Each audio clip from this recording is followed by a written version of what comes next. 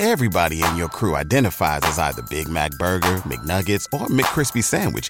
But you're the Filet-O-Fish Sandwich all day.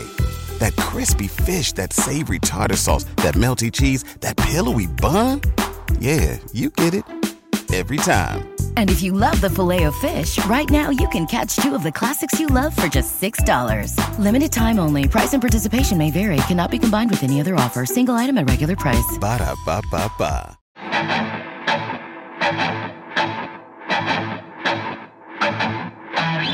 Welcome into the Arrowhead Addict Podcast Thursday edition. Patrick Allen here with you as always.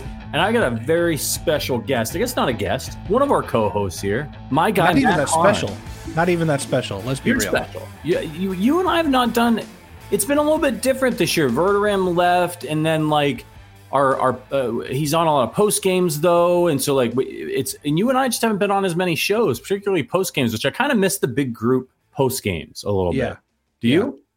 I do. I miss having like an immediate vocal outlet after the game, like where all the emotions are there, and going back and forth with you guys. Yeah. At the same time, it's impossible to write anything or edit it for the site if I'm on the show. So I need like an intern or We can get you an intern. We'll get you an intern. So look, man, this is a big week. The Chiefs are back. They're practicing. I'm just really excited. So obviously they had the bye week, big win from the Miami game. And I didn't talk to you before that. Were you worried about that game after they lost to Denver? Were you like, oh man, like, did you think that the Chiefs were going to bounce back and beat Miami? Were you worried? I predicted a win there, but I certainly was a little bit worried. I'm still a little bit worried even for this week, to be honest with you. You know, I mean, I just feel like we've been saying now for 8 or 9 games, hey, something's wrong with this offense. Hey, something's wrong with this offense.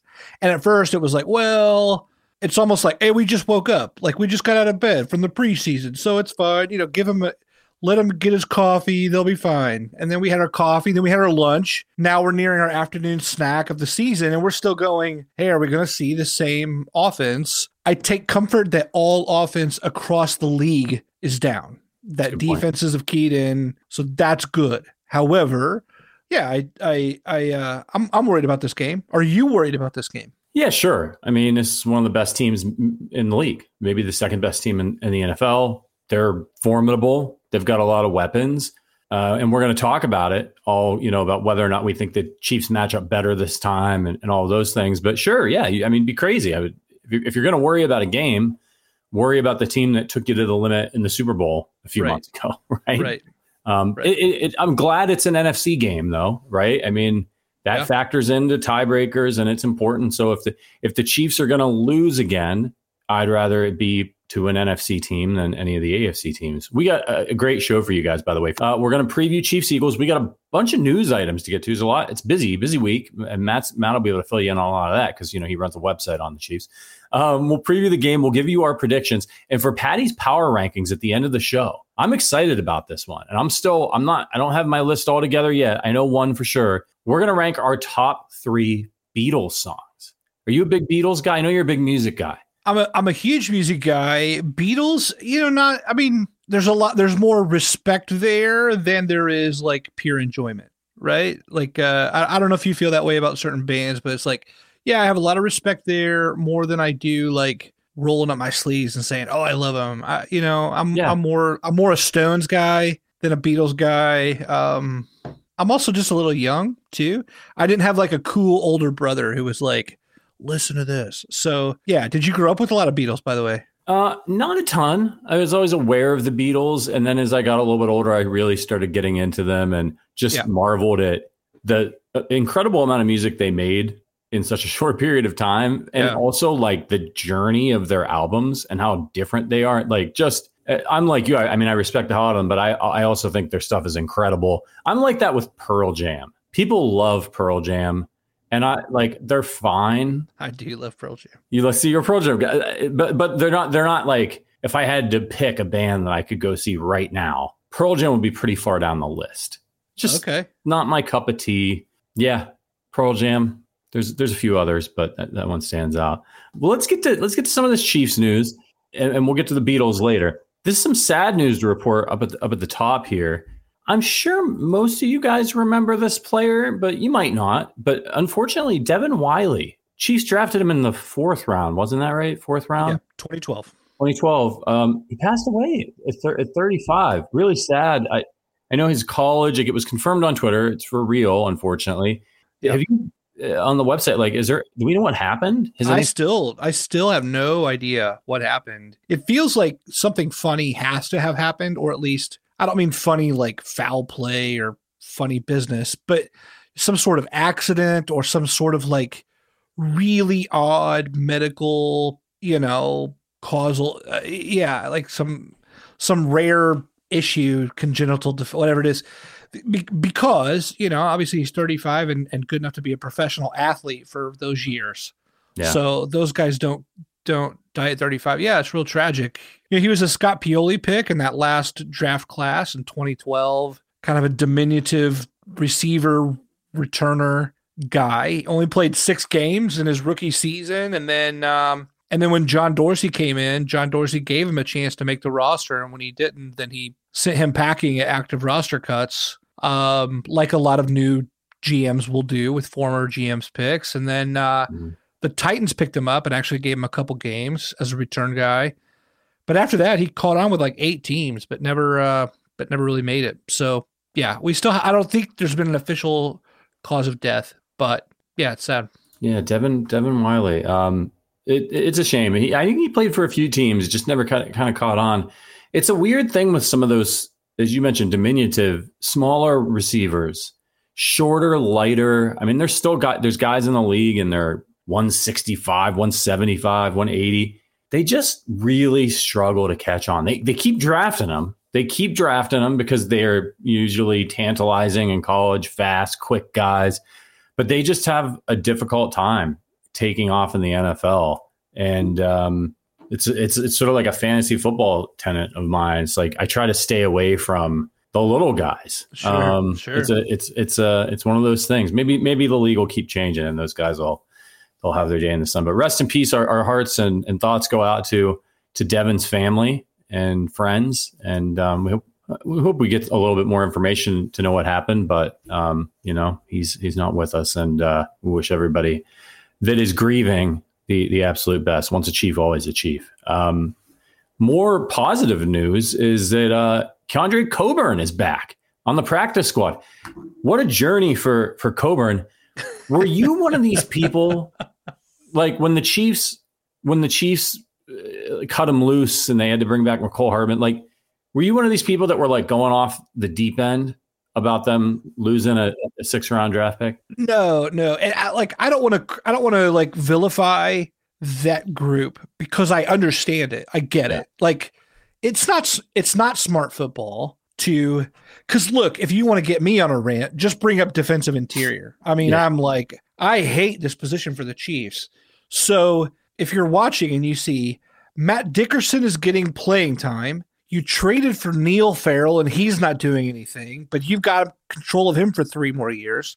You've got control of Coburn for 4 more years. So 7 total years of youth, cost-controlled youth. And you're playing journeyman Matt Dickerson, who has a very known floor and ceiling, and you're not giving those guys time to develop. And then you just release one, like, to bring in Charles Omenihu. Like, I get why you would scratch your head and go, what are we doing? We need max potential at this position. We've got nothing there other than like a Derek Nottie on an eternal 1-year, minimum deal. I get why 2046 and Derek Nottie will sign one more 1 year. He'll be there given his whatever. Look, I understand why people would be like, you got to be kidding me. You're really not dumping Dickerson. We're really doing this. Like, yeah. Of all the guys we could have hope for, it's one of those 2. At the same time, the other side is, really? We have 1 loss at the time. We're already in front of the AFC, and we got a super young defense that's on fire, and you're getting your hands wrung over a 6th-round pick that's not even playing. I mean, and then you see the Broncos kick him out of the back when they're done playing the Chiefs twice in those 3 weeks. They kick him out of bed, and you're like, look, no one wants this guy. Let's be, I see it from both sides. Did you get upset, or were you like, come on, people, stop being so dramatic about it? Everybody in your crew identifies as either Big Mac Burger, McNuggets, or McCrispy Sandwich. But you're the Filet-O-Fish Sandwich all day. That crispy fish, that savory tartar sauce, that melty cheese, that pillowy bun. Yeah, you get it. Every time. And if you love the Filet-O-Fish, right now you can catch 2 of the classics you love for just $6. Limited time only. Price and participation may vary. Cannot be combined with any other offer. Single item at regular price. Ba-da-ba-ba-ba.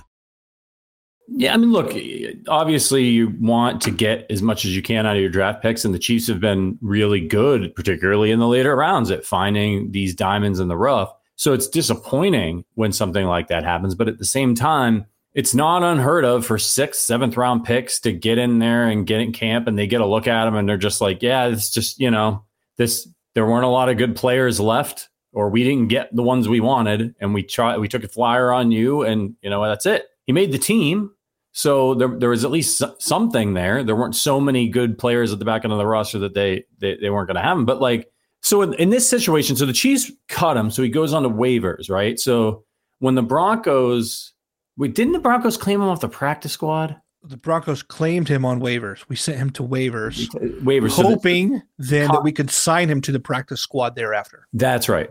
So when you cut somebody, how does it work? If you cut somebody like that and they go on to waivers and then you re-sign them to the practice squad, that's like a new deal, right? That whole 5th year option stuff, does that go out the window? That's only for first round picks. That's only for first round picks. Yeah. So you're just basically starting fresh on a 1-year deal with them. Well, but they'll still have team control through several years. He'll be an exclusive rights free agent, ERFA, for 2 more years, and then he'll be a restricted free agent for another year, and then free agent. So the Chiefs still have cost controlled youth. It's still there. It's still good. Even with him going to the Broncos. Yep. So the main point is still good and in place. Got it. I think people were just scratching their head at, why are we still doing this stupid dance at defensive tackle? Yeah. Well, he's back, and he's on the practice squad, and we'll see if somebody else tries to, steal him away from the Chiefs. Maybe the Eagles will sign him this week. Right. And try to get a little intel. All right. So another one that popped up today, was it, I can't recall, was it James Palmer? Somebody reported that the Chiefs have started extension talks with L'Jarius Sneed, who, in my opinion, everybody's talking about Trent McDuffie this year, and rightfully so. But for years now, L'Jarius Sneed has been one of my favorite players on the defense. I've thought he's so important to what Steve Spagnuolo wants to do. I think he's playing really well again this year. He's got size, he tackles, he can blitz. And it's just as we've learned in this post Patrick Mahomes second contract era, pretty much nobody other than Patrick Mahomes, when they come up for a contract, is guaranteed anything. Not Chris Jones, nobody.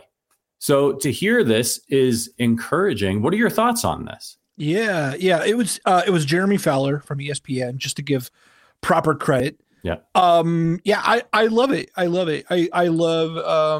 it doesn't mean that something's going to happen. One, Fowler said they're waiting until after the season to pick up things any further. They've had preliminary discussions, and then they agreed to look at it again after the season's over. That's a little bit of a gamble to stay healthy for Sneed. It's also a chance for the contract year to play itself out. Like the great Therese Pele would say, the contract year is undefeated, right? Yeah. So, it doesn't mean something's going to happen automatically. And I think there are people out there that like, no, don't. The cornerback is where we go cheap. Cornerback is where we find cheap guys. I like that they're exploring it, because it means that, hey, we're going to check the price tag. We're not automatically going to go Moneyball there. We're not automatically just going to say, hey, sorry, Charvarius Ward, never interested. Kendall Fuller, never interested. Even back to Steve Nelson or Philip Gaines, or what, like Marcus Peters. We've been kicking every cornerback out and just kind of staying young for a long, long time. The last cornerback extension, I think, was Sean Smith. Yeah. Which we gave him, after we signed him from the Dolphins. So that being the case, the fact that they're open to Snead means we've got several ways we can go. And if Snead isn't going to break the bank because his max value is for the Chiefs, or he wants to stay with the Chiefs, hey, we're open to that. We'd love to keep the band together. As much as I love McDuffie, the tandem of those two together makes that unit elite in many ways. What do you think? Yes. You can't. It's great that the Chiefs have been able to find so many bargains at cornerback, but eventually your luck in that department is going to run out, right? Like it doesn't, you're going to miss on some, and you need a base there. It's such an important position for the Chiefs. If you can keep a guy like L'Jarius Sneed, he's 26 years old, if you can keep him for one more contract, it's not going to be cheap, but you still got time with Trent McDuffie. You can always figure things out. You can trade people later, but you're building something special with this defense. And what would be really incredible for the Chiefs is if they're able to spend their money on the quarterback and the line and keep this defense good, and they're able to find, which they have not demonstrated the ability to do, cheap position players like they've done with Isaiah Pacheco. Like if they could get an Isaiah Pacheco, and maybe they've got that in Rice, at wide receiver, and keep those positions affordable. Kelsey's going to cost money for a while. That, I think, is ideal situation for the Chiefs, because with a defense like that, they don't need Tyreek Hill on offense to potentially win. They just need the offense to be working well together, as they proved last year. So that's really exciting to me, the idea of keeping a strong defense for Patrick Mahomes and then doing what you need to do, like 1 year rentals. Who cares? We got a little bit of cap space left. Trade for a DeAndre Hopkins type when you need that. You know what I mean? Like, and then just win the Super Bowl like the Patriots did that. Randy Moss, bring him in. They're unstoppable. Like, you can do those things when you've got a Patrick Mahomes. He's your base on offense, and then the guys up front protecting him. On defense, the last few years, it's always been, can the Chiefs defense just be good enough to hold the other team to like 24 points or less? If they can, the Chiefs can win the Super Bowl. Well, if they can get the offense up and running, and they've got a defense for the next 3 years or something that can hold teams that like it's a bad day if they give up 24 points. I mean, you want to start stacking rings. That's how you're going to do it. Yeah. I'm with you. There is something about the developmental pipeline here that I would understand wanting to pass on Snead, right? Josh Williams was drafted as a high ceiling prospect. If he never gets a chance to own a spot outside, you will never know if he can like full-time own a spot outside. Yeah. Jalen Watson can start. He's very capable of being a starter. Has proven that in spot duty. And they supposedly like Nick Jones, the 7th rounder out of Ball State this year. He flashed big time ball skills in terms of like being a disruptor, like, forcing fumbles, for like deflecting passes. He had a real knack for being right around the ball and making big plays. Like, again, in preseason, and he's a 7th round pick. I want to tap the brakes on too much excitement there. But remember, the Chiefs were also talking up Najee Johnson in the preseason, then he goes on IR. So you got a lot of guys there in the pipeline that if you let Snead go, I'm not necessarily worried about the state of that room. But we've learned this year, when you go into a season with a bunch of inexperienced young guys at a position like wide receiver, it doesn't always go well. And based on how wide receivers gone this year, I think you could point to cornerbacks next year and go, you really want to roll the dice at another position with a bunch of unknowns or maybe yet to be proven, because when it doesn't work out, it gets kind of ugly. Yeah. I'm all for it, man. Again, and they may be looking at this and they may be saying, hey, this Chris Jones thing is done after this year. And if that's how they feel, I don't know if I agree that that should be the case, but if that's their move, if they're like, we're going to try to get one more with him, we've invested in FAU, we've got George, he's coming along, we feel good, we'll draft another defensive tackle, and we're gonna pay our linebackers and pay our cornerbacks, keystone cornerbacks, then you can kind of see where they might be, where their minds might be, that like we are going to have money if they're allocating certain amounts of money to offense and defense. We're going to have money to keep this guy around, and we think he gives us the versatility that we need. Yeah, I'm with you. It makes me sad to think that there's no Chris Jones maybe after this year. It makes me strategically sad, especially because, I like Snead. He gives an advantage, but it's not Chris Jones size advantage, right? Like only Chris Jones gives you Chris Jones size advantage.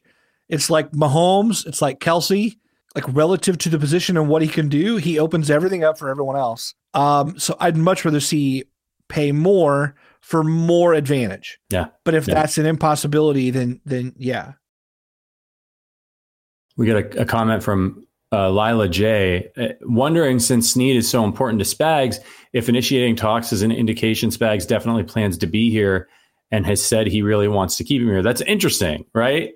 Steve Spagnuolo, when your unit starts having a year like Steve Spagnuolo's defense is having, like inevitable head coach talk is going to pop up. Now, he's had that opportunity before. He was the Giants head coach, wasn't he? Rams. Oh, Rams. That's right. And it did not go well. It did not go well, but remember there were major injuries. There were those were also the years when like Cranky was he like taking him out to LA, or there was all that drama around like selling, moving the team. Yeah. And here's the thing, and I'm not trying to be ageist here, but like this is a reality of the NFL. Steve's 63. Yeah. And so when these it would depend on who would want to hire him. There is a certain type of team that would hire somebody like Steve Spagnuolo, and there's a certain type of team that wouldn't. A terrible team that's bad is not going to hire Steve Spagnuolo. If there's a team out there that is good, you could see, like, say Kevin Stefanski gets fired in Cleveland. You could see a team like Cleveland saying, we're bringing in Steve Spagnuolo because we think we're close. And we don't care about having a young hotshot head coach for the next X amount of years. We want to try to win a Super Bowl. We have a good defense. This guy's a defense. We want to bring him in. We're going to get a good offensive coordinator. That's the type of team that would hire him. So it's not out of the question. And if you're Steve, if that opportunity pops up and that's been a dream of yours, you wouldn't blame him. I mean, I wouldn't blame him for leaving. Do you think that that's a possibility? Or do you think he just finishes his career, he coaches for 2 more years, and at 65 goes out with 2 or 3 Super Bowl rings and is happy? Yeah, I think for sure 99% he's going to coach with the Chiefs till he retires. I think that's it. I think he's hit his ceiling. He had his chance. The NFL is in a big, like trying to rid themselves of like being a good old boys club. Recycling old white men at the position is not in vogue right now. Defensive head coaches are not in vogue either. It's like 2-1 or 3-1 offensive head coaches being hired over defensive head coaches. So Spags' age, the fact he's already done it before, and his coaching acumen side of the ball works against him. At the same time, let me throw out just an interesting scenario. Ron Rivera seems to be on his last legs in Washington, while Bieniemy just arrived. What if Bieniemy reunites with Spags in a way where Washington's ownership says, we will call you both co or assistant head coaches. Spags is there to serve as a guy who's done it, to help Bieniemy sort of rise into it. If all this goes well and Bieniemy's here for a while and Spags is already near retirement age, they already have a good defensive base, right? Kendall Fuller, front 7 parts that work. Maybe that becomes an interesting scenario in Washington. I don't know. I'm making up a total scenario that he leaves. I don't think he leaves. I think he stays in KC, but that's intriguing to me, considering some familiar faces. I think the move there would be hire Bieniemy as your head coach, because look what he's doing with Sam Howell. Sure. It's incredible. Good for him. And then if you want somebody like Spags to be assistant head coach or whatever, plus your defensive coordinator, you could throw a ton of money at him. That's the only way you get him away from Kansas City. Yeah, for sure. Is just throw a ton of money at him. But if you're Spagnuolo, like if it's not a head coaching job, I mean, he's a 3-time Super Bowl champion, and he's been a defensive guy. So this is the kind of defense that he has right now. Like, he's been working at Kansas City, working. It's kind of like Andy with Mahomes. It's like, my muse has finally arrived. This is it. Like, I'm not retiring. I'm going to go till the wheels fall off. How many of these Super Bowls can I win? Because Andy went from, God, I just want to win one Super Bowl. Can I just win one Super Bowl? I've won so many games. I'm a Hall of Fame resume, but I don't have a Super Bowl. To like, now he's like, wait a second. I got a shot. At top 3, maybe the top spot, depending on how long I want to coach. If things go really, really well for the Chiefs, and he coaches till he's 72, he's got a chance. Yeah. He's got a chance. Spags has a real chance of being one of the most decorated assistant coaches ever, too, right?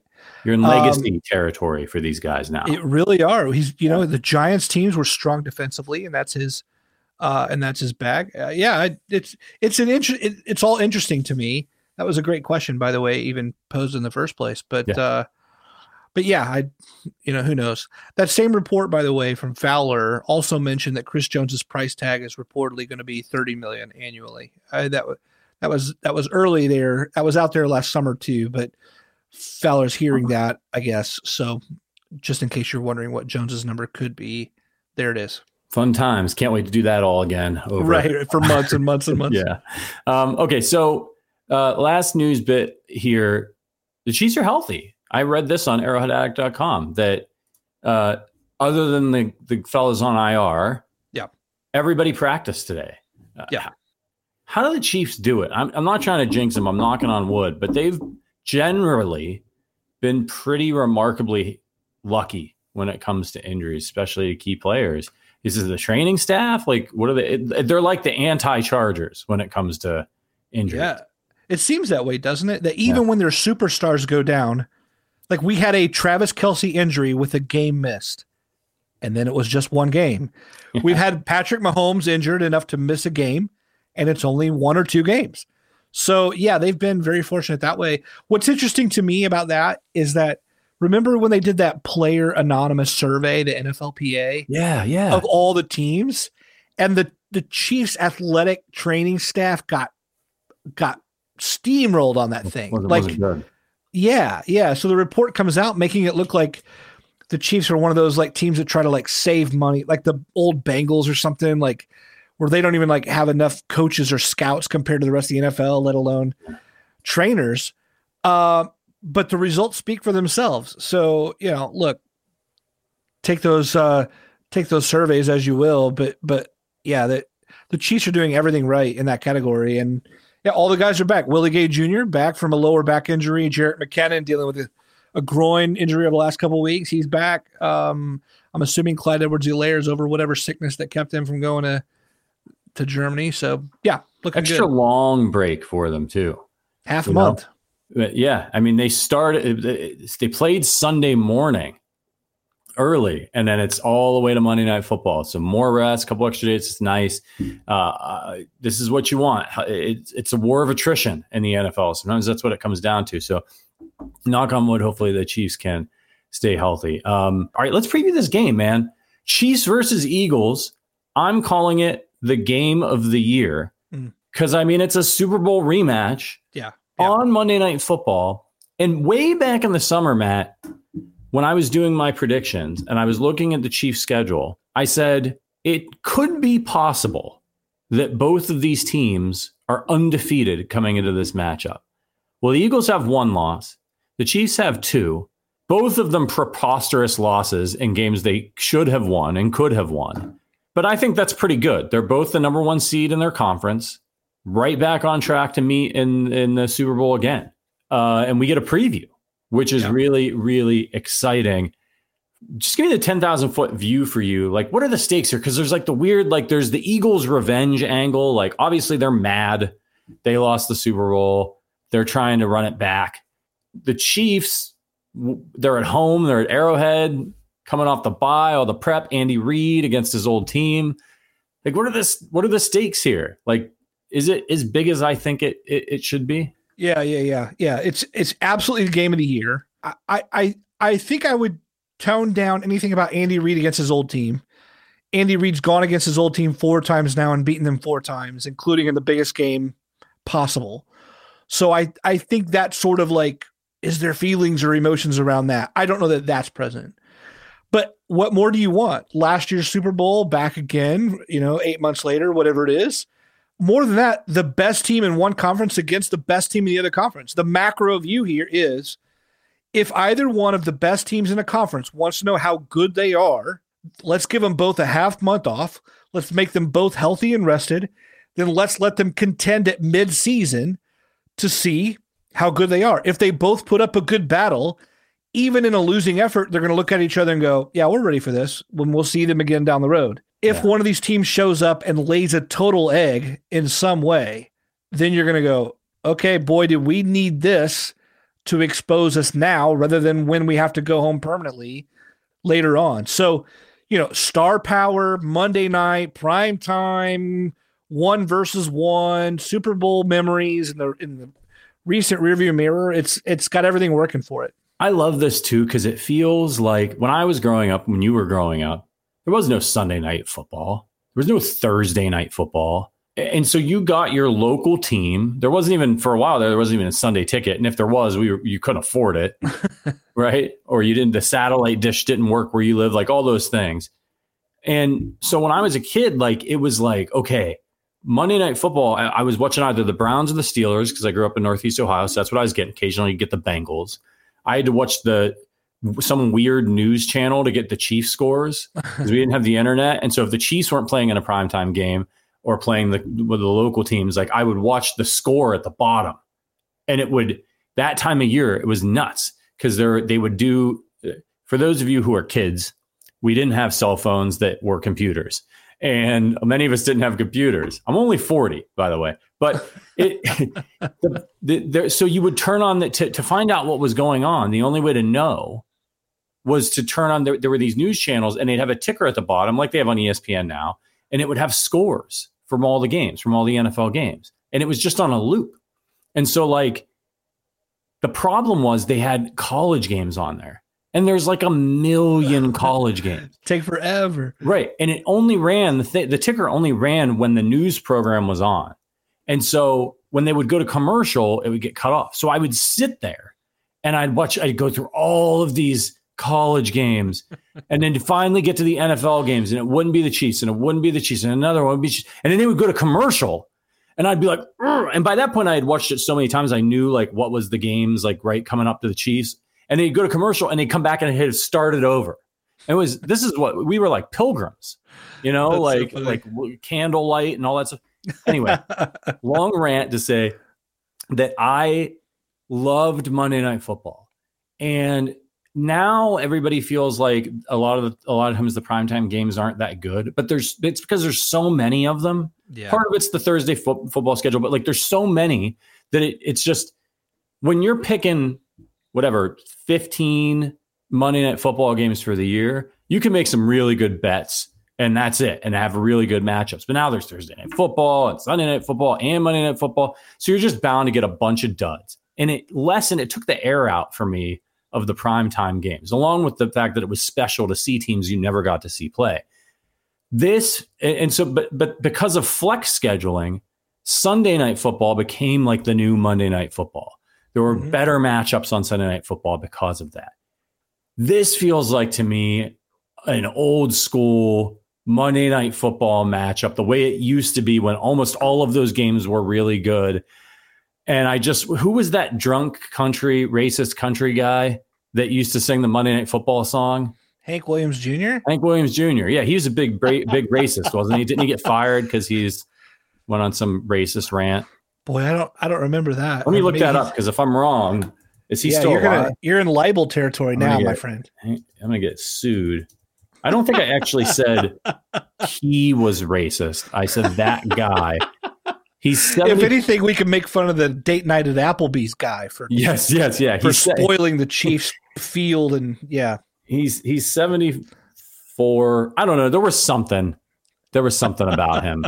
Somebody in the chat let us know. He was. You're thinking of David Allen Coe. I don't know. Anyway, I want that guy to come back. Are you ready for some football? Like, just cigar hanging out. This was worth doing, by the way, just to hear you do that impression. Yeah, I thought it was pretty good. Yeah, it was good. It was good. It was pretty good. I'm not seeing. I don't know what happened. Anyway, so maybe I'm wrong. Maybe he's a great guy. Anyway, I don't know why it's something in my head. Controversy. Joshua Clayton. I much prefer hot Carrie Underwood. Carrie Underwood's great, man. She's great. I like when they brought her back. I like that song too for Sunday Night Football. Anyway, so this has an old school feel to it. I'm jacked up and excited about it. So I got a question for you, and I've got for all of you. Rick says I live in Nashville area. I'm telling Hank. Oh no, he's coming for me. Yeah. Anyway, I am throwing grenades. Question for you and for the audience, Matt. Sure. Is this Eagles team that the Chiefs are going to face on Monday night better than the team they faced in the Super Bowl? That's a great question. They're 8-1. They are the class of the NFC. I'm going to say no. However, right? I mean, remember they lost both of their coordinators from last year, right? Shane Steichen goes to, is that how you say it? To the Colts. Yeah. Takes over for the Colts. John Gannon goes to Arizona. So they're still adjusting. They're adjusting both coaches to personnel and personnel to coaches. And I think we're still seeing that. The secondary looks pretty bad, honestly. But they're dealing with some injuries there. They just traded for Kevin Byard. They signed Bradley Roby. I mean, they're kind of in season trying to add veterans on the fly to fill some holes. So already there, the defense is not as stout as it was. Now, look, people are going to point. Remember last year? Remember the talk before the game? The Eagles had like the record number of sacks, and everyone was like, "How does one team have so many sacks?" And then they add Jalen Carter, and you're like, "Okay, do we just like give them the title now, or what do we do?" Right? Like that was how that felt. This year, the numbers aren't there, so people have been down on their pass rush, but that's kind of a misnomer. I mean, they're still just as dominant. They still have a bunch of guys. They got, Carter stepped right in for Javon Hargraves. Some of the numbers may not be there, but they're still just as good up front. But in the secondary, James Bradbury's looking old. He's hit a wall. Something's up there. They've got a lot of guys playing up because of injuries. If the Chiefs have figured out some things in the downfield passing game, they're going to put up some points against these Eagles. That'll be something to watch. Yeah, absolutely. They've been bad defending the pass. They've been bad against tight ends, I believe, and that's a great thing to hear if you're a Chiefs fan. By the way, I want to apologize to Hank Williams Jr. because I shouldn't just throw around the term racist. I don't know if he's racist. What I was remembering was that he went on like Fox and Friends and he was talking about Obama, and we've got a Muslim for a president who hates cowboys, hates cowgirls, hates fishing, hates farming, loves gays, and we hate him. So that wasn't great. He said that. And he also compared Obama to Hitler, and they didn't like that. And so he lost his job at Monday Night Football. I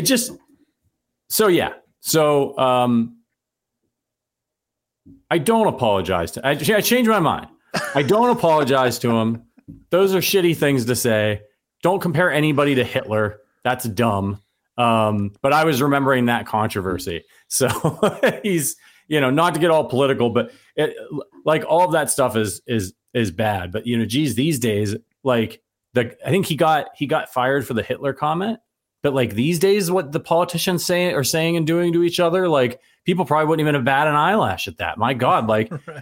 They're trying to fight in the Senate, all of these crazy things. It's wild, man. All right, back to football. Hey, how are you feeling about the matchup? How are you as you watch the Eagles this year, as you watch the Chiefs? Are you looking at both teams going, neither team is the same? Or are you feeling no, both teams are still as strong? I feel like the Eagles are worse, just a little bit. just a little bit. Because of that pass defense that was so much better last year. Like you said, they're still getting after the quarterback. So it's not like the defense is terrible, but they have a vulnerability. And I think the Chiefs are the same as they were in the Super Bowl. And because I think the Eagles, I think their offense is just as potent as it was last year. I think the Chiefs are the same, but they flip-flopped. Mm-hmm. So they were a much stronger offense last year, and now their offense is struggling and their defense is dominant. So I think that the Eagles are more vulnerable to offense, but the Chiefs are struggling on offense. And the Chiefs are going to be, I think, better able to contain the Eagles' offense than they were even in the Super Bowl. So I think we're right back to where we were with two kind of really evenly matched teams. But if the Chiefs and Andy Reid over the course of the bye week figure out their offensive woes, even a little bit, I think the Chiefs are the better team. And the Chiefs are at home. But this is, I think it's a 2.5 point line with the Chiefs at home, which usually you get 3 if you're the home team. So what that's telling you is Vegas thinks that the Eagles are like they favor them slightly more, but they're not, because the Chiefs are at home. So yeah, we're probably in for a nail biter is what I'm trying to get at. Yeah. Yeah. I think it's going to be something. These kind of games often come down to like some impactful player going, like like when we look at Pat sometimes and we say, this is an over my dead body game kind of thing, right? Except this game, like AJ Brown is now that level of player. Jalen Hurts is that level of player. You have Travis Kelce and Patrick Mahomes. You've got a defense that is like Trent McDuffie is turning into that kind of player. Chris Jones is that kind of player. But then they also have, Brandon Graham and Jalen Carter. And I mean, it's like both sides have multiple guys who are like, fine, I'm going to carry us across the line. And so it's like, I don't even know who to point to on these teams and go, well, they have him, so there's the edge. Because there's just these mismatched guys everywhere, honestly, that it makes it difficult for me to even know how, if anything, I trust Andy Reid and a veteran coaching staff, maybe more than Sirianni and 2 new coordinators. And the Chiefs just had so many young guys on defense last year, particularly in the secondary, that, remember Devontae Smith had a really good game in the Super Bowl. Chiefs did a pretty good job against AJ Brown.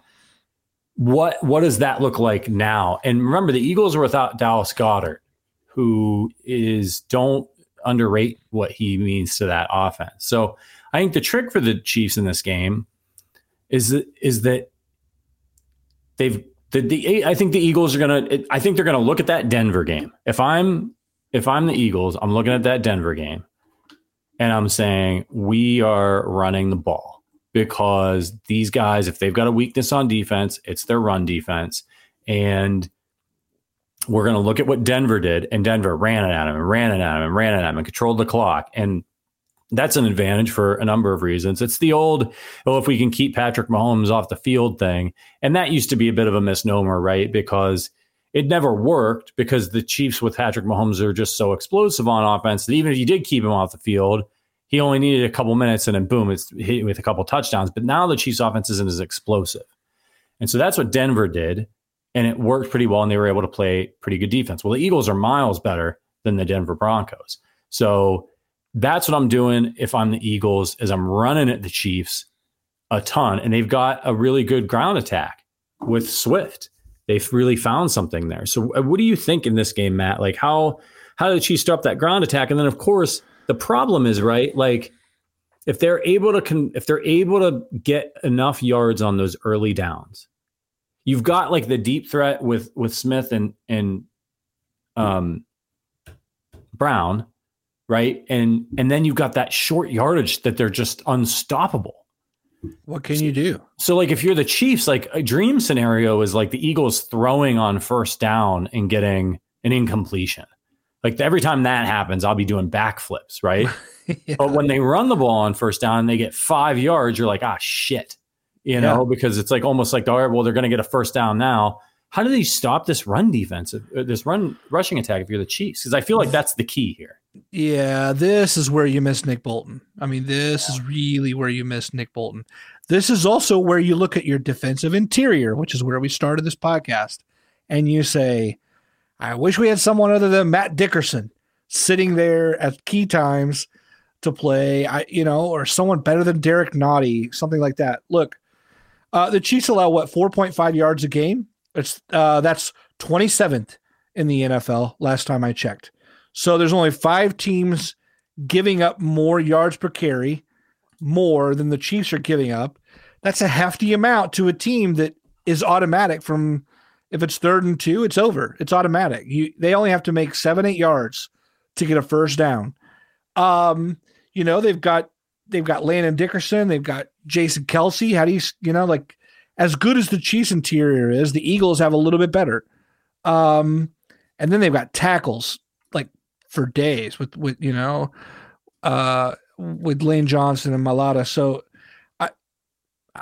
it's tough, man. It's going to be real tough. That said, there's a swagger on the Chiefs right now defensively that was not there last year. Trent McDuffie earlier this week appeared on Adam Schefter's podcast and said, Adam was like, hey, what do you think of playing a game this big? He was like, yeah, love it. This is why we play football. We love these big games. We love prime time. But then he said, look, win or lose, if they're hanging 35 on us again, we're going home real sour. We are not okay with that. So McDuffie seemed to indicate like, yeah, I'm glad that we won the Super Bowl, but that was not at all the kind of performance that we are willing to live with. So I think there's a sense in the Chiefs locker room, especially defensively, that, hey, these Eagles, we can do better than we did the last time around. We're going to do better than we did the last time around. And that's going to be the only way we're okay with this game. The standard has changed for these guys. For sure. Significantly, right? And so the problem is, like, these Eagles, man, I'm pulling up some of the stats here. They like to run the football. They're pretty good at it. But what they're even better at is stopping the run.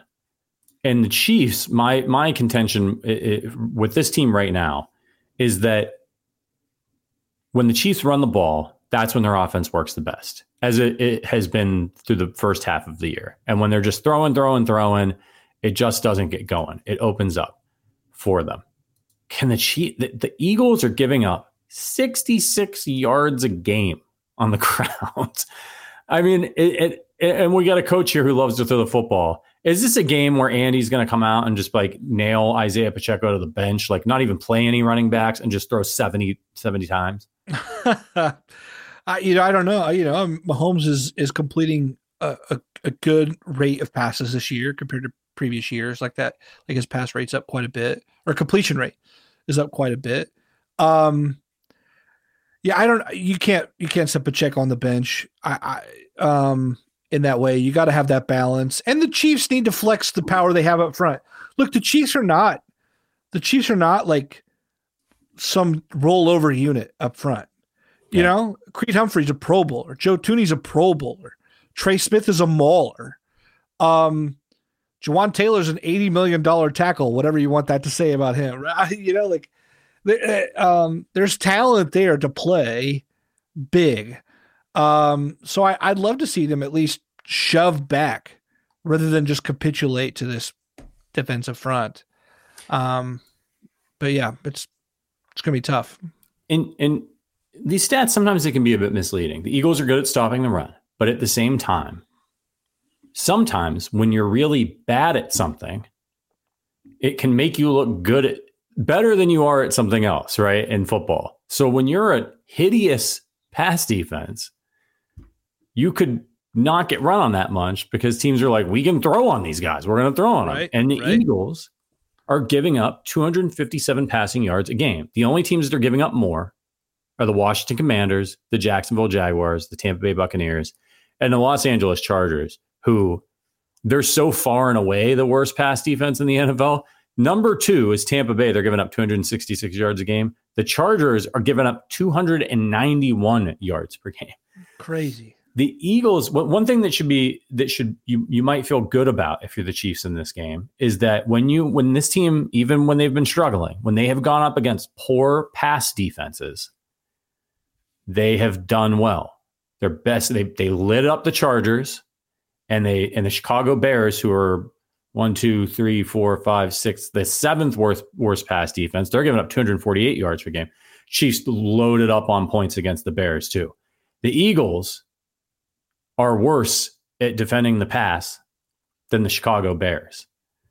So if you're Kansas City, is that how you want to attack? You want to say, hey, we need to get our passing game going. Let's get Travis going. Let's get things rolling. Let's get the screen game going. Forget about, we'll run it 7-8 times in this one. Yeah, could be for sure. I'd love to see Kadarius Toney as a focal point. I think we've all been banging the drum on Toney as a coming out party in some way, just because he's clearly so much more talented than what they're using him, and more dangerous. So, we'd love to see that. But this whole thing's going to be just real interesting to see. I could talk myself in every direction when it comes to this game. We haven't even talked about Jalen Hurts and the fact that he's such a threat both ways to run. But he's got a bone bruise that's actually limited him in running. But then again, they've had 15 days off. So is he good again? I mean, it's like you have all these wrinkles and you're like, well, that could make a difference. But then again, maybe that won't make a difference. And this is just something, it's just huge that way. Shout out to Jason Tyler in the chat. It says, what's up, Patrick? Happy Thursday, brother. And then asks a question. Patrick, do you still think Pacheco is having a huge running game this week? That was your preseason prediction, a Pacheco game. Yeah. That boy, great memory, by the way. Man. I think sometimes it's smart to zig when everybody else zags. And when the Chiefs have gone up against teams that we know are going to be a little bit tough for them, like a season ago. Remember when they played the 49ers last season? Ran all over them. And they played the Tampa Bay Buccaneers, ferocious defense, ran all over them. So Andy does things like that. He does things that you might not expect. And Pacheco runs really hard, and he's fresh. The run defense is really intimidating there in Philly. So I don't know, but I don't think it's going to be a Pacheco game. My guess is they'll use the screen game a lot in this one to be their running game. So you probably see a lot of McKinnon. And I think Andy wants to get this offense back on track. He's self-scouted.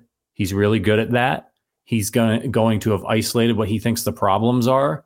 And I think we're going to see a lot of new stuff. Is this a game, Matt, where you think that, we know how the Chiefs will hold some things back, like when they played the Bengals in the playoffs. They talked about how, when we played them in the regular season, we held a few things back, or we developed some things based off that game because they knew they might see them again, which I don't always love that approach because, the number one seed is so important. And when you're playing the Bengals, I'm like, just beat them and come up with some new shit. But is this a game, since it's an Eagles team, it's an NFC team, and you might see them in the Super Bowl, but first you got to make it to the Super Bowl, then they got to make it to the Super Bowl. Is this a game where you let it all hang out? I do. One time you and I were talking about our editorial approach, and you said, dude, I just love to empty the clip. That's how you said it. You're like, if it's game day and we can just post something and we can cover something, I just want to empty it all right now, and I'll worry about filling up stuff for later. Yeah. To me, this is an empty the clip game because look at the standings. If the Chiefs lose this game, if they lose and they go to 7-3, how many other teams could conceivably also be 7-3 going into week 12? It's a bunch.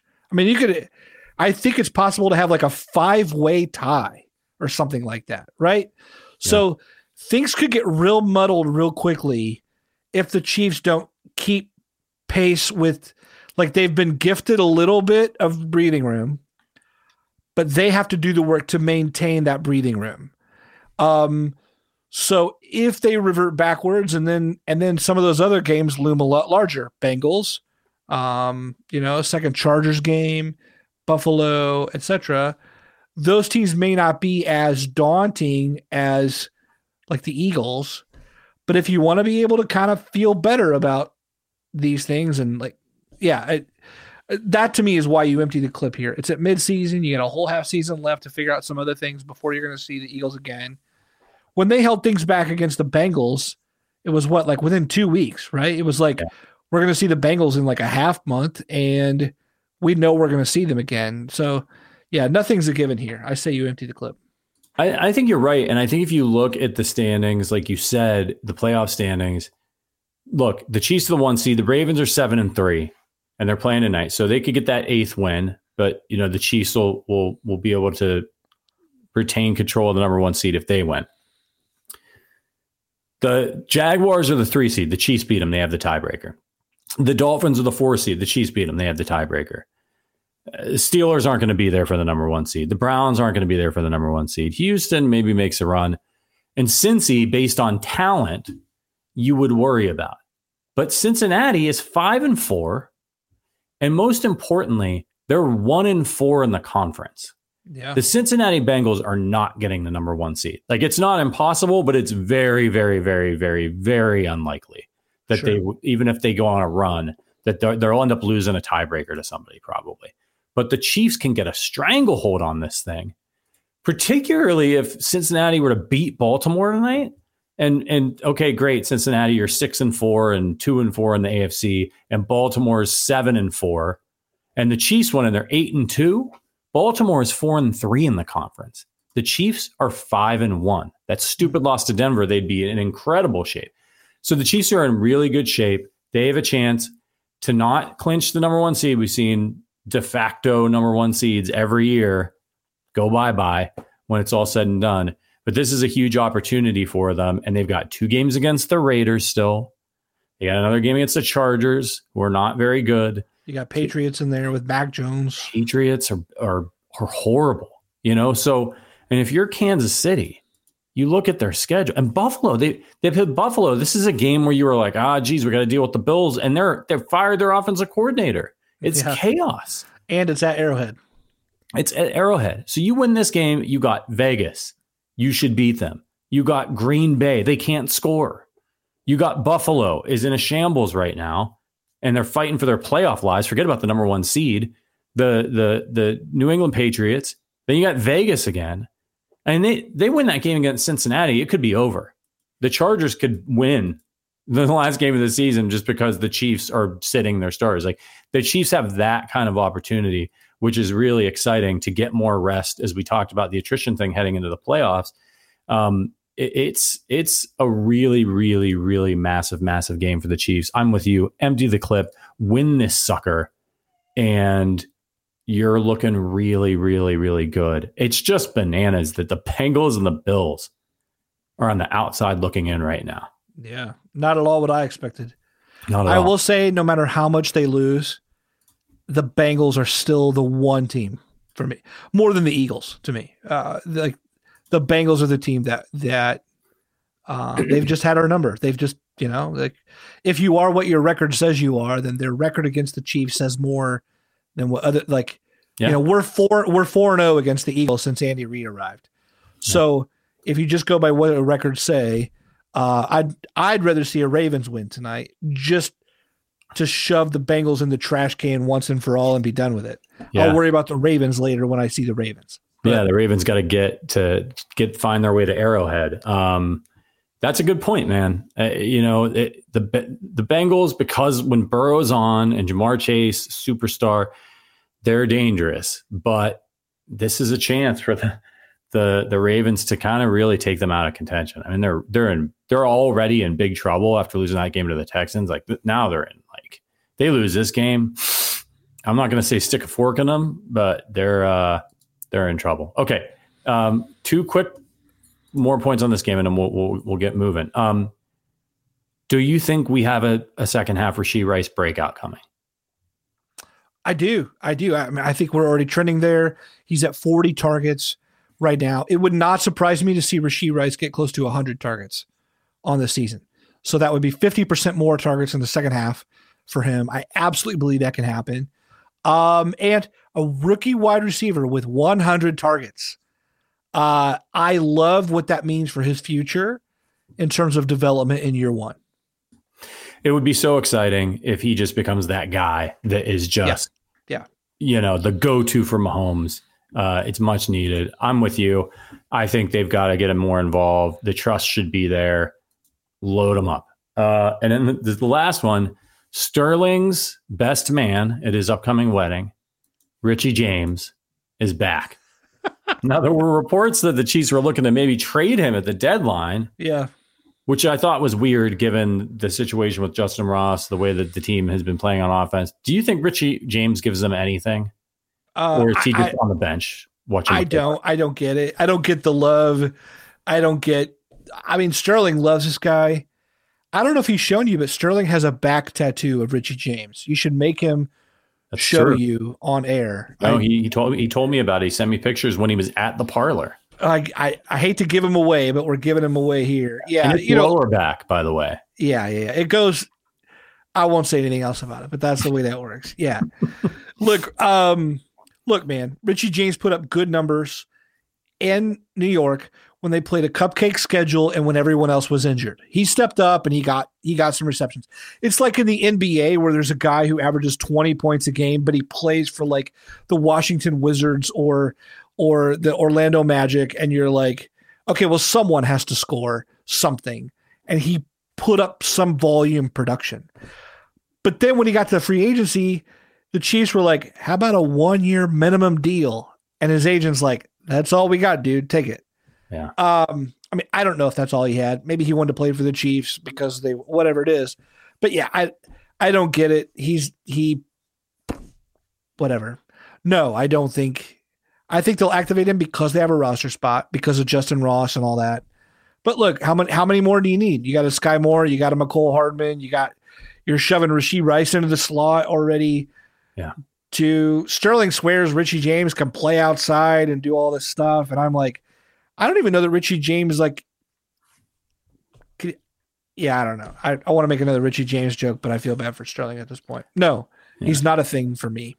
Hopefully we're wrong and he comes back and lights it up and is incredible. We'll take what we can get at this point. I think, however, Edger and James would have more left in the tank at this point than Richie James. That's how that goes. Edger and James. Okay. We're going to get to our Eagles Chiefs final score predictions. First we got to do Patty's power rankings. And by the way, tomorrow we will be recording, it won't be live, but we will be recording the Arrowhead Attic Thanksgiving special. We're going to talk about what we're thankful for. Some other Chiefs stuff is going to be a lot of fun. It will air on Thanksgiving. You'll be able to download it. We may do an event and stream it on the YouTube channel. So just a heads up that's coming. That'll be fun. And we're going to record it tomorrow, so we won't know the results of the Eagles game, and we'll acknowledge that. But we want to enjoy Thanksgiving with our families, and so we're going to get this done for you. So the Thursday show will be here next week, and you can listen to it on Turkey Day. In the morning before you watch the parade or while you're prepping the food, throw on the Arrowhead Attic podcast. The whole gang is going to be there. It's going to be a lot of fun. So don't forget us on Thanksgiving. Okay, Patty's Power Rankings, Beatles songs. Your favorite 3 Beatles songs. You can rank them if you want, but you don't have to. What do you got, man? In necessarily no order, I'd have to say Hard Day's Night. Like, that's a great song. I want to say Penny Lane. Like, that's just a fun that's just a fun number to me. But for sure, gosh, that's hard. I'm gonna say those 2, and then I'll say All You Need Is Love. That'll be my 3. That's a good one, man. I like Penny Lane. Penny Lane's feels like an underrated. I don't know. Yeah, it's like a pleasant. You're never turning that off. Right. But Hard Day's Night is probably my favorite Beatles song.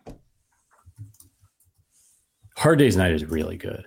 Do you like the Beatles movies? No. No? Do you? My wife's really loves the Beatles, and we would watch Help a lot. Help's fun. Help is fun. Do you like the Monkeys like TV show movies, whatever? I watched it when it was on like Nickelodeon or Nickelodeon. something when I was young. Yeah. Yeah. But I don't remember a ton about it. Yeah, it's it's cheesy to see a band doing their. Yeah. So what's your top 3? All right. So I love Tomorrow Never Knows from Revolver. Okay. Such an interesting song. Really good. I'm a big Paul guy. I really have to say I'm going to throw Yesterday in there. Sure. And then my favorite Beatles song is Hide Your Love Away, which I think is maybe the most underrated song in their whole catalog. I believe it's on Help. And it is just a really like, if you listen to the lyrics, it's really kind of sad. But it, like a lot of the songs on Help, like Help itself, by the way, like if you ever like thought about the lyric, like the song is called Help, and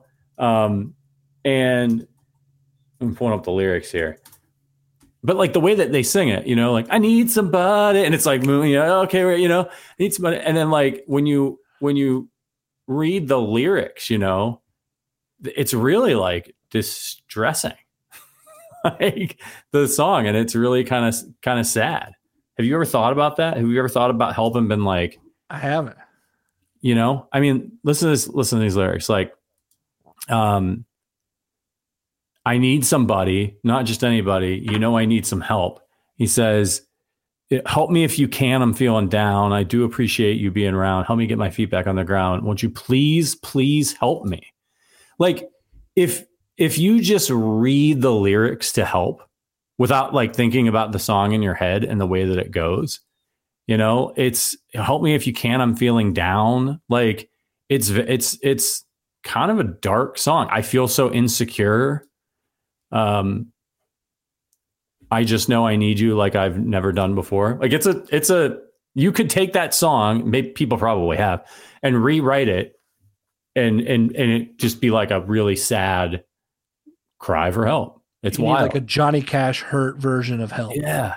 I mean, they were so good at writing these like really interesting songs. And like You Got to Hide Your Love Away is also really, really sad. I think there's a story behind that as well. I've heard, this might be an urban legend, but I heard it was about that John wrote it about their manager who was gay. And he wrote it about him, like, at the time, the climate at the time, like not being able to like be himself and show who he loves. So I love that one. Tom Hood says Can't Buy Me Love. That's a great one. Good song. That's a banger, man. I mean, Hey Jude has not even been mentioned, and that's like, yeah, we didn't mention Hey Jude. I mean, there's so many good ones. There's so many just brilliant songs. Did you listen to the new one? I haven't heard it yet. Do you like it? I think it's really good. I really do. It's it really sticks in my head, like they were so good at doing. And it's just so cool to get a new song. Really, all 3 of the songs that they like remastered later, like the ones that they did in the 90s, are really good as well. I think I can't, their names are escaping me right now, but and then they did it again, and just they've got this track. The technology just allowed them to do one more song with John and isolate. The recording they had was so bad, the piano just was drowning him out, and it was James Cameron. There's like a little 11-minute documentary on HBO Max you can watch about how they did it. And James Cameron has this technology, and they were able to isolate John's vocals and the piano to actually like record it properly. And then Paul like wrote a verse, and they've got a little bit from George in there because they tried to do it in the 90s and just were like, we can't, this sucks. Like we can't, it sounds bad. Wow. So pretty cool. All right. That's our Beatles segment of the show. Michael says there are so many great Beatles songs that you can have a favorite list for every day of the month. That is a fact. I like a top 3 Hank Williams Jr. songs next time. Hank Williams Jr. People are going to come for me too. I'm sure we've got a lot of Hank Williams Jr. fans This is why I shouldn't speak flippantly on the show, because there's, he's a country guy. It's Missouri. Don't come for me. Just let me exist. I'm gonna assign you a Pearl Jam top 3 too, just because you said that earlier. Right? Yeah. This is doing this live recording stuff is difficult. It's surprising that I haven't said anything stupider. Probably have. All right, let's get to our final score predictions for Chiefs Eagles. You guys who are still watching, fire off in the chat and let us know what you guys think, how this one's going to turn out, because this is the last time that we'll be with you for the regular show. We get the betting show tomorrow before Monday Night Football, so no weekend show this week, and it's all about Monday Night Football. So, Connor, you're the guest. Kick us off. I'm going to say, because of the Chiefs' defensive swagger that I heard from Trent McDuffie, I'm going to tilt this one toward the Chiefs in a close game, 24-20. 24-20. I think that's the over-under for this game is, I think it's 44.5. So that's pretty close. 44.5 is the over-under. By the way, the line moved since we started the podcast. The Chiefs are now 3-point favorites. So it was 2.5 before probably the show. Because we're talking about it. Probably because we're talking about the game. Probably. People put some bets down. Lauren Shanks says 27-17 Chiefs. Lucas has the Eagles 23-20, sadly, he writes. Sadly. Somebody's talking about Hank Williams Sr. dying at 29. Let's start a whole Hank Williams Jr. podcast. Tom Hood says 27-21 Chiefs.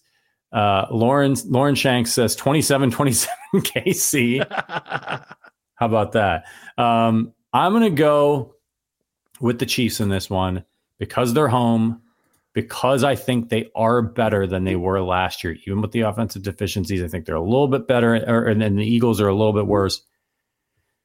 24-21 Chiefs in one of those games where, we just are having an absolute heart attack.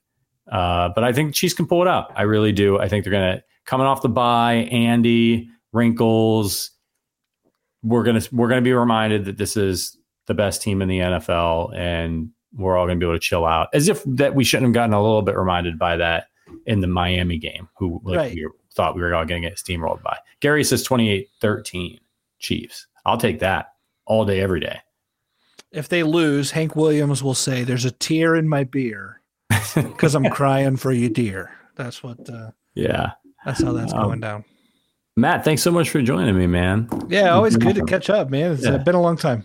We work together, but we never talk.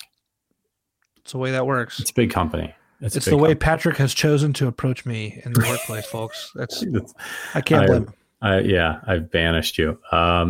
No, it's good to catch up with you. Thank you to all of our members for all of your support. Anybody watching on YouTube, hit that like button on the way out. Again, we will be back next week on Monday.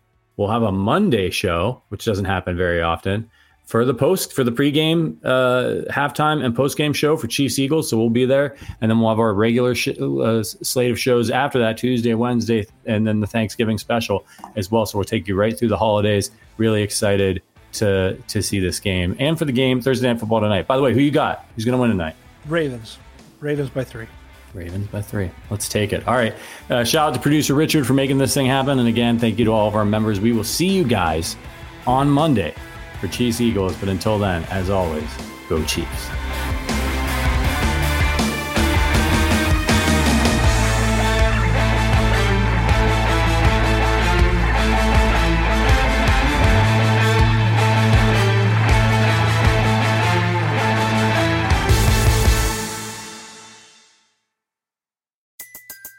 Everybody in your crew identifies as either Big Mac Burger, McNuggets, or McCrispy Sandwich. But you're the Filet-O-Fish Sandwich all day. That crispy fish, that savory tartar sauce, that melty cheese, that pillowy bun. Yeah, you get it. Every time. And if you love the Filet-O-Fish, right now you can catch 2 of the classics you love for just $6. Limited time only. Price and participation may vary. Cannot be combined with any other offer. Single item at regular price. Ba-da-ba-ba-ba.